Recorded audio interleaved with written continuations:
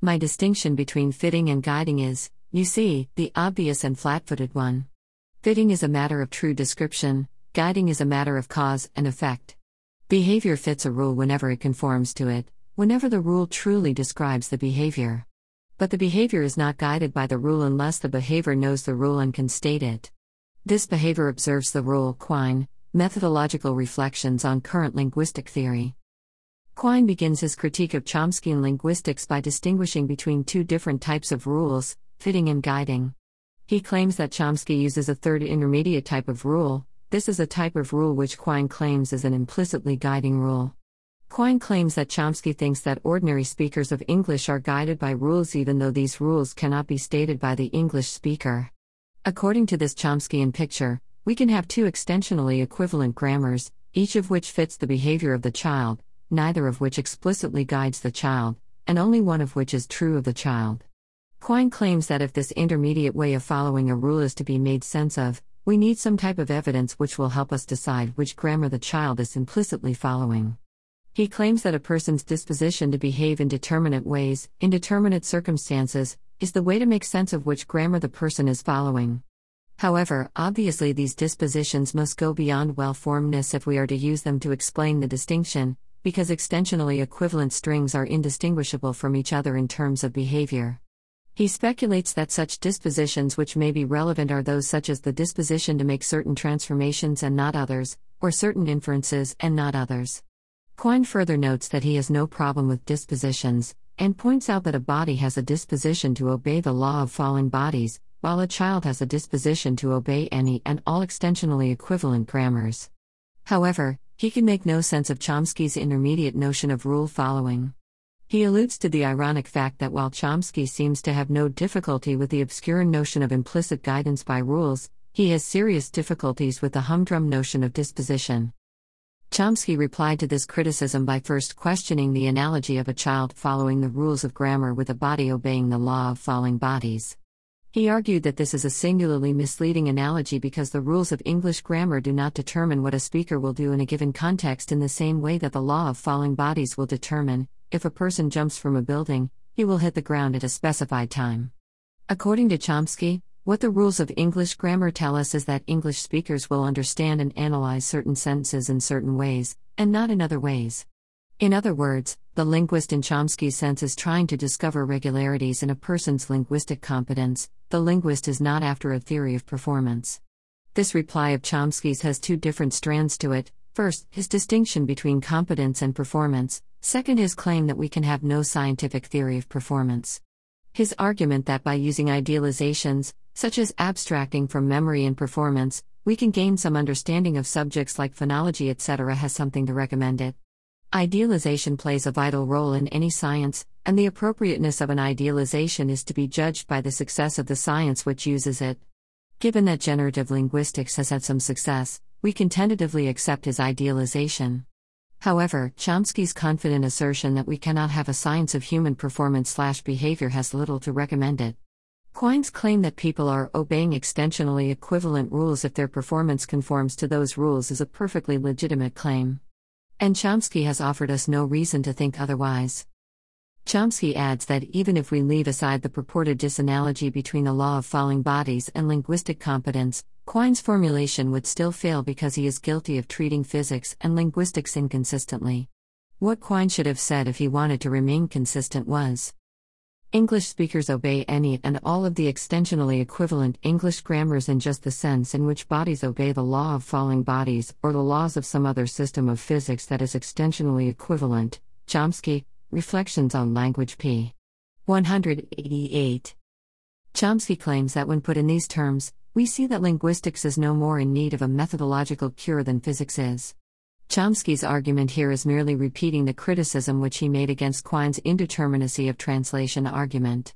He is claiming that Quine is guilty of treating underdetermination as fatal in linguistics but as harmless in physics. Quine's criticism was that Chomsky was using a third type of rule which was obscure because it went beyond fitting the behavior of the person, but was not consciously guiding the behavior of the person. Chomsky notes that people are rarely, if ever, guided by rules in the sense of being able to state the rule they are following. Furthermore, he argues that linguists can go well beyond rules that merely fit the behavior of people. He says that if we accept the same realistic attitude towards linguistics that we do with physics, then we can say that people are obeying rules which are really encoded in their brains, but of which they are usually not consciously aware. So we can use various different pieces of evidence to decide between extensionally equivalent grammars. To make his criticism of Chomsky's conception of rules explicit, Quine discussed a toy example of two extensionally equivalent grammars which a person could obey. He asks us to imagine a string, ABC, which can be divided up as extensionally equivalent grammars, AB-C versus ABC. He notes that from a behavioral point of view, we could say that a person is following either of the grammars and that if we ask the native which is the correct grammar, he will not be able to tell us. In this situation, he claims that Chomsky's view that the person can be said to be implicitly guided by rule, AB-C, as opposed to ABC, is senseless.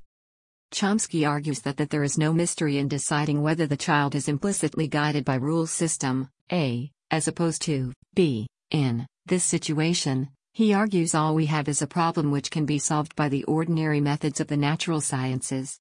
Quine had argued that a natural solution to deciding whether AB-C or ABC was a rule which implicitly guided the people, would be to ask them which rule they followed.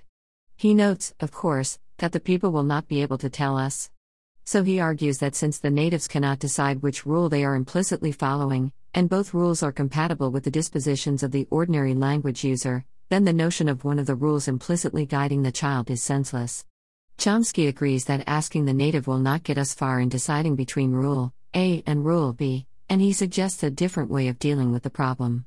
He cites various different types of evidence which could theoretically bear on the problem. He discusses how the linguist could have evidence which suggests that intonation patterns are determined by structure. This evidence could be derived by studying our own language as well as other languages. He argues that such evidence might bear on the choice between the two proposed grammars.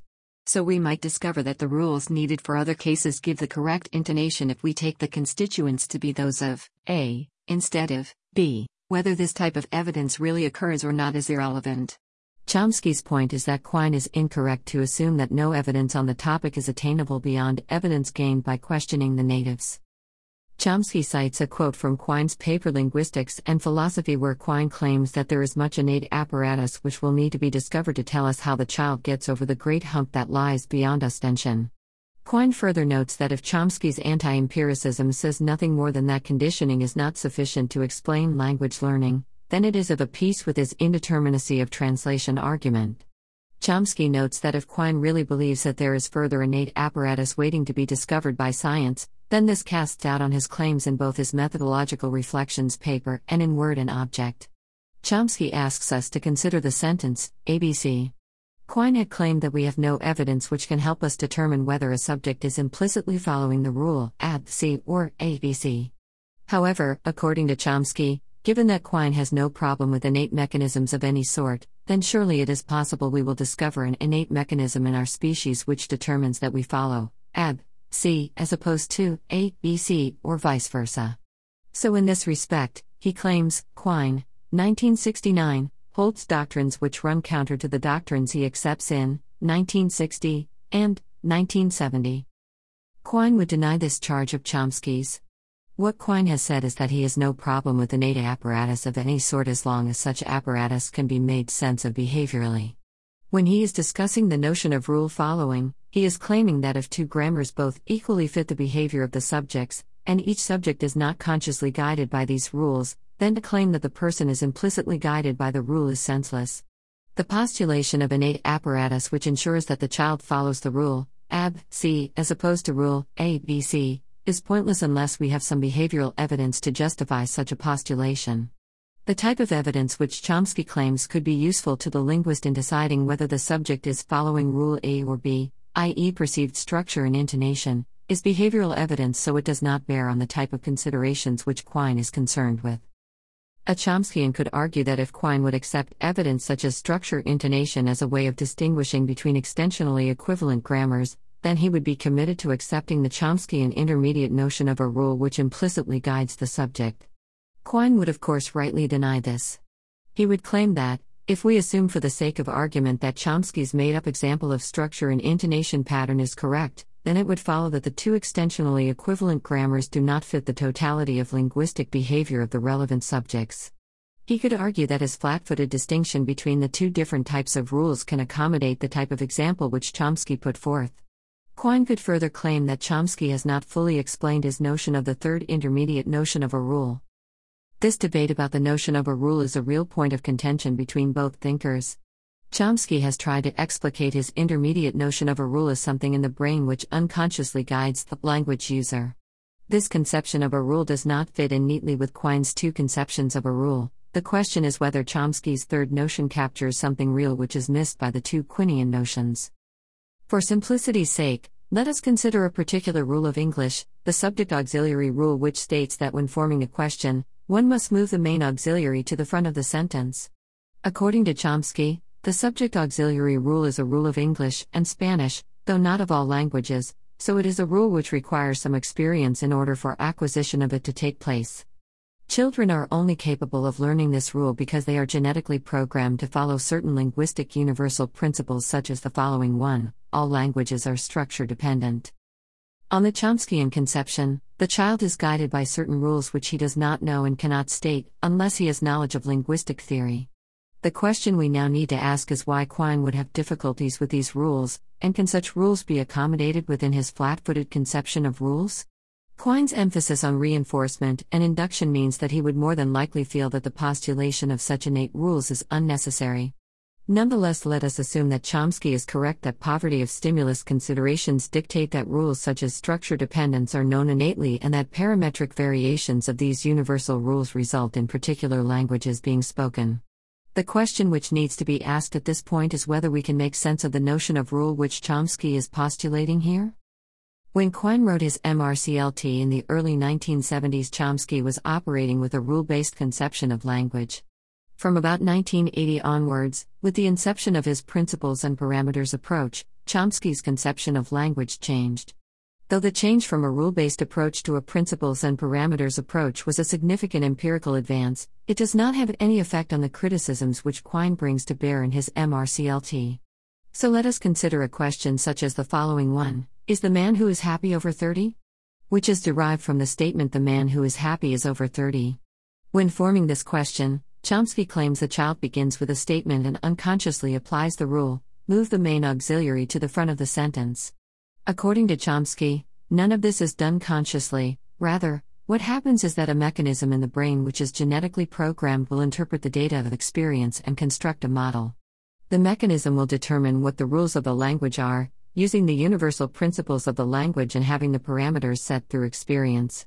When these parameters are set, we can say that the child is unconsciously following various different rules of English, such as the subject/auxiliary inversion. Suppose we assume, falsely, that Quine would accept Chomsky's poverty of stimulus argument, and agree that rules such as structure dependence are innate and that these rules determine that ordinary humans will derive rules such as auxiliary inversion when placed in certain linguistic environments.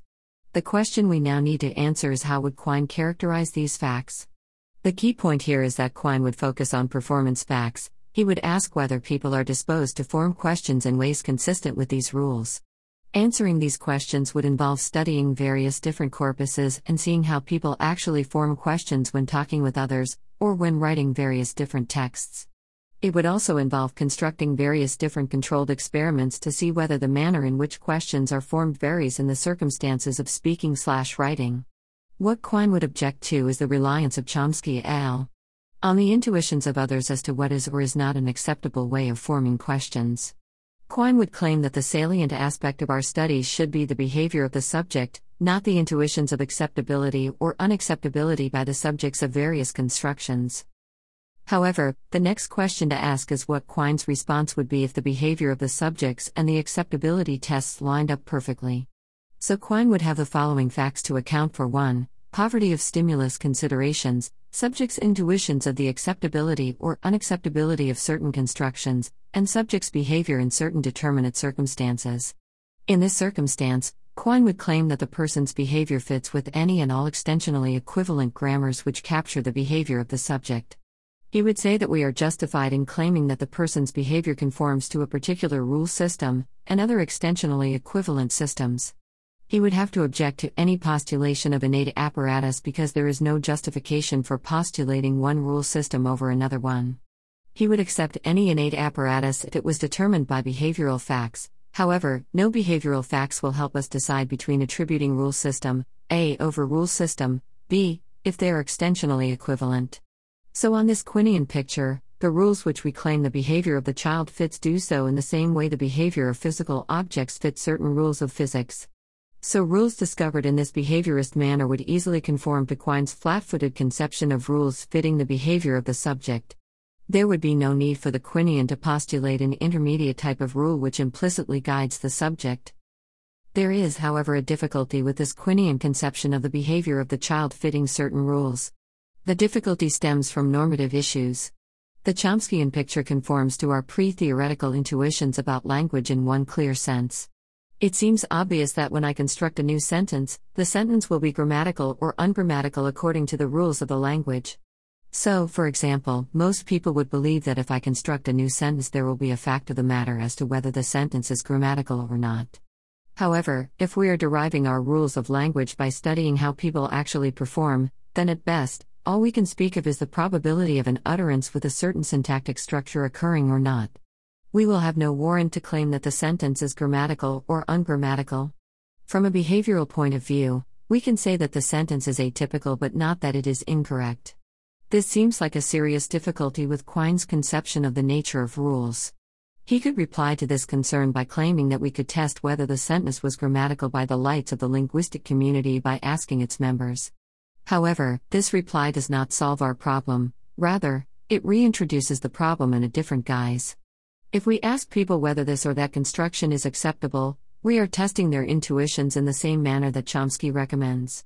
If people's intuitions all agree that a certain construction is ungrammatical, but performance data indicates that the construction is used and accepted in ordinary speech, then we have arrived at an impasse. Furthermore, if people's intuitions of acceptability disagree with their actual performance, then Quine would argue that we would have to give preference to performance data over people's intuitions of acceptability. The problem with this is that if people's intuitions cannot be used to help us decide between a correct or an incorrect linguistic utterance, then we seem to have no way of doing so. All we have are linguistic regularities and constructions which are irregular from that point of view. To clarify the above difficulty, let us consider a computer. From a performance point of view, the computer exhibits certain regularities. So, for example, if I press the caps lock key when typing in Microsoft Word, it results in the words I type afterwards being capitalized. When I press the caps lock key again, the computer no longer types in capital letters. Now imagine if one day I press the caps lock key and the following symbol appears on my screen. Imagine I continued pressing the key for a while and the symbol kept appearing. You can be quite sure that if this happened, nobody would think to themselves, strange, the probability of my letters being capitalized when I press the caps lock button has just been reduced. It is a safe bet that anybody who noticed that the caps lock key being pressed resulted in being typed would assume that the computer was broken. This assumption would be based on the fact that we know that the computer was designed for a particular purpose which it is no longer achieving efficiently. So we would assume that some part of the computer was broken and set about getting it repaired. Now in natural language such an approach is possible as well. Take, for example, people with severe schizophrenia, or with some form of aphasia. People with schizophrenia sometimes speak with what is known as word salad. Such word salad sentences sometimes exhibit syntactic, semantic and pragmatic deviance. People with some forms of aphasia are sometimes incapable of forming sentences into syntactic units. Analyzing sentences from schizophrenics and aphasics is no trivial matter, and understanding the way such sentences go wrong is a flourishing field of psycholinguistics and neurolinguistics. Any theory which claimed that the speech of aphasics and schizophrenics was just statistically unlikely rather than incorrect seems to be seriously deficient. Furthermore, as opposed to the case of the computer, we cannot say in this case that such people are in error because they are behaving contrary to their designer's intentions. Who designed English that we would be sinning against if we speak ungrammatically? Chomsky would answer that people speaking in such a deviant manner are breaking the implicit rules of universal grammar, and this explains our judgments that such people are speaking ungrammatically too. Quine, who rejects appeal to implicit rules which govern what sentences we accept as grammatical, will need to tell a different story of how such sentences are viewed as deviant. In the rough and ready world of ordinary discourse, Quine recognizes that intentional idioms are indispensable. It is only when we are trying to limn the true and ultimate scheme of reality that such idioms have no place.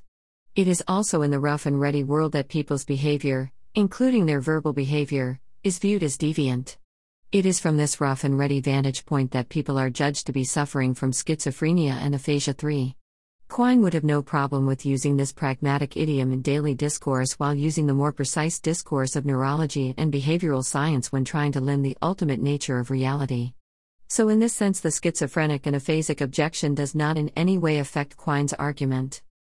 To the objection that Quine's flat-footed conception of rule following cannot handle normative notions like correct and incorrect grammar, the same reply as above will suffice. First, Quine can point out that in ordinary discourse, when applying the dramatic idiom of intentionally, we can judge that certain statements are unclear, badly structured, pragmatically deviant, etc. However, when we are limbing the true and ultimate structure of reality, we can do no better than say that people are following whatever extensionally equivalent grammars can be constructed to systematize their utterances. To people such as Chomsky who claim that people follow one true grammar as opposed to any and all extensionally equivalent grammars, Quine would reply that we have in principle no behavioral evidence which can decide between them. And without such evidence, all we are justified in positing is Quine's flat-footed conception of rule following. As we have already seen, Chomsky would greatly object to this characterization because he does not think that syntactic rules can be studied in terms of performance. The important thing to note is that at this point we do not know whether a theory of syntax, semantics, etc. is possible in terms of performance. We do not know whether people's grammatical intuitions match up with their actual linguistic behavior, though from the empirical data to date they clearly don't. A further difficulty stems from the fact that Chomsky does not typically offer statistical analysis of people's grammatical intuitions, and when studies have been done for, the result has revealed much greater variety in people's intuitions than Chomsky would admit. So Chomsky's confident assertions aside, we do not know whether it is possible to construct a theory of performance yet, and discovering whether this is possible or not will require empirical research, not rhetoric. This bears on the debate between Chomsky and Quine on the nature of rules. If a science of behavior is tractable, then Quine's conception of the behavior of various subjects fitting syntactic rules will be the most accurate way of conceiving the facts. However, if it is shown that Chomsky is correct that a science of human behavior is impossible, then Chomsky's conception of a third intermediate type of rule will be the correct picture. 1. In reality, Quine does not have this collection of facts to account for because as Chomsky's poverty of stimulus argument is dubious, and performance data does not match up closely with competence data. 2. Obviously, there is more to schizophrenic word salad than ungrammatical sentences. However, I am just focusing on ungrammaticalness because it is directly relevant to the debate between Chomsky and Quine on this particular point. 3. The rough and ready vantage point includes the judgments of psychiatric workers, who help themselves to intentional idioms and physical idioms as is useful for their purposes. 4. For some research on the statistical analysis of people's grammatical intuitions, see Lapin and Clark, Linguistic Nativism and Poverty of Stimulus.